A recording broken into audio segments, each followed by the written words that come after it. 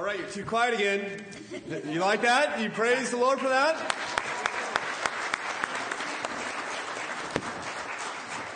Amen, indeed. Praise God. Thank you so much, choir. What a wonderful time to rejoice and to celebrate that our Lord has died for us. Indeed, our Lord has risen for us, filling us with great joy and delight. Hallelujah. He is alive, as you have reminded us. Long live the King. Amen. Praise God. What a great part, what an important part of, I think, our Easter celebration to respond to Him with great joy in our hearts and rejoice. Very fitting when we think about Christ being raised from the dead that we might celebrate with great joy. In fact, they were doing so from the very beginning, from the very first day in which He conquered the grave. The Bible tells us in Matthew 28, they departed quickly from the tomb with fear and great joy and ran to tell His disciples. And behold, Jesus met them and said, "Greetings." And they came up and took hold of His feet and worshiped Him. They worshiped Him, filled with great and unimaginable joy. Can you even try to think of what that would be like to go from such extremes where you go to a funeral of a very close friend or a brother perhaps, and there you mourn the loss, a tragic death. You watch his body being placed in the ground, and 3 days later, he walks up and says, "Hello." I mean, it's crazy. It's crazy good, right? It's so much better than pastels and magical bunnies that lay candied eggs, right? I mean, He got up from the grave, and that's worth singing about. It's worth celebrating. In fact, it is so important to the people who saw it that they labeled it as first importance. There's a wonderful text in 1 Corinthians 15. I just want to share briefly with you this evening how the church understood what Christ had done through the cross and the grave as to be first importance. The Bible says in verse 3 of 1 Corinthians 15, "For I delivered to you as of first importance what I also received, that Christ Jesus died for our sins in accordance with the Scriptures." That Jesus not just died, He didn't just die a bloody, tragic death. His death accomplished something. His death paid for our sins, which is an amazing claim in and of itself. After all, every person who has ever lived has died, except those who are alive right now. And so what about this one man who walked this world? And we said, well, his death is unique. His death paid for our sins. How in the world can we know that to be true? Well, we just have to read on.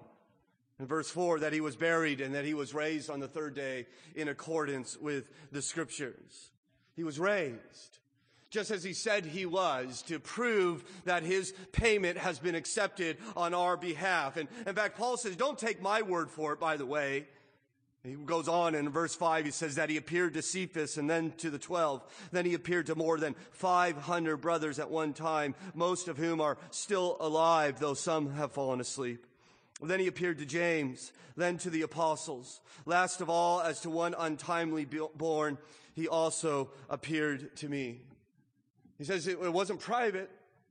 It wasn't some secret.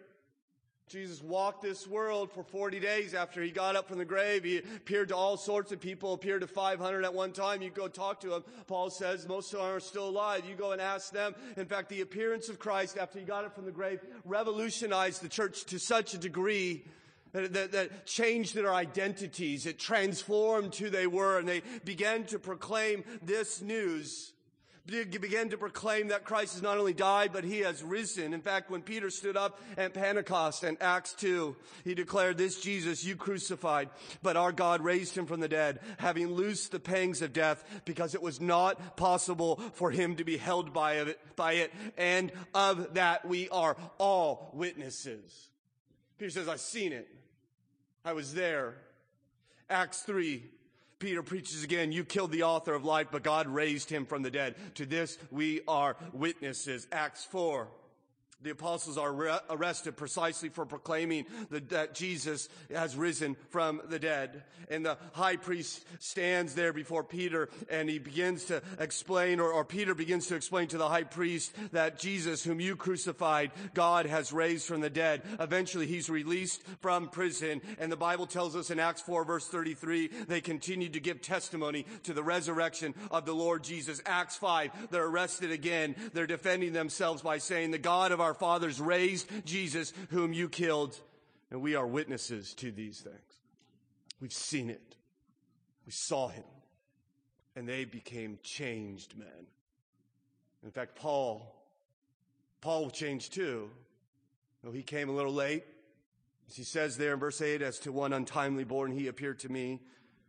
In fact, you read the next verse in verse 9.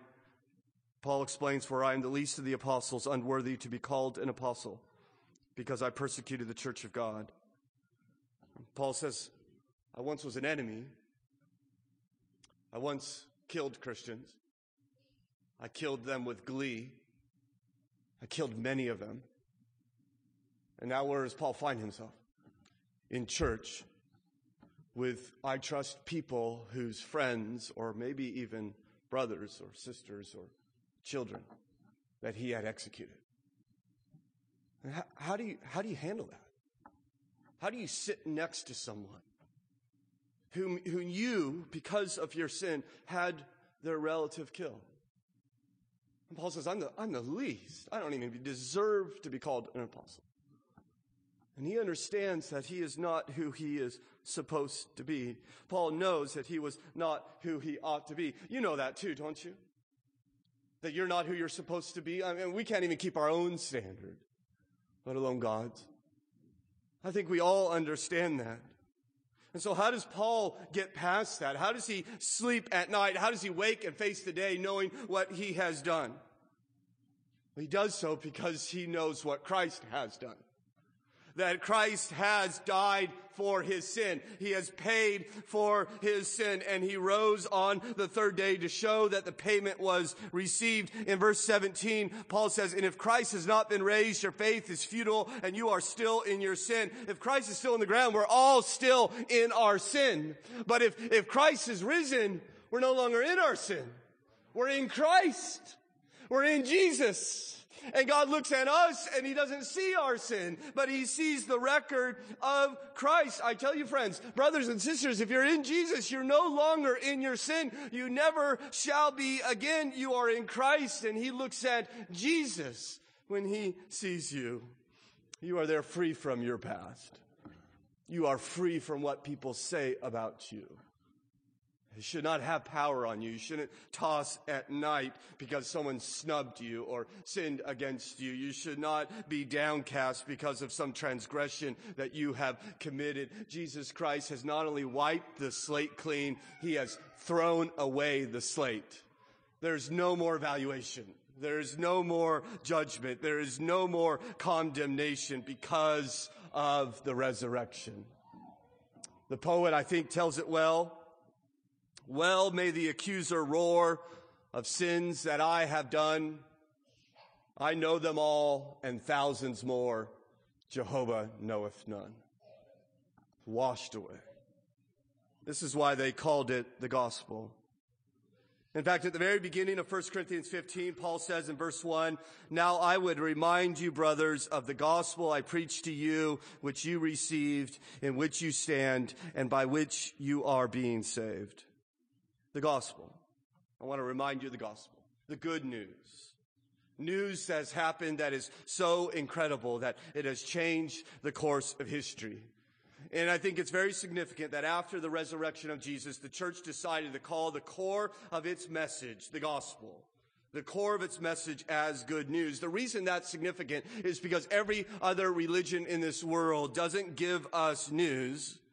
The core of every other religion is not news, but it's advice. Every religion says, do this, don't do that, perform this ritual, go there, bow here, and it gives us instruction. All religions are the same.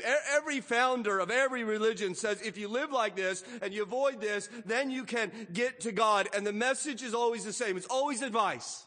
It's always commands. It's always instruction. And Christianity comes along, and its core message is not advice at all. It's not what you must do to connect with God. Christianity's core message is rather news. It's what has been done already to connect you to God. Christianity doesn't give us advice. It comes and proclaims news to us. Good news that we must believe. That's it. Do you believe the news? Do you believe the gospel?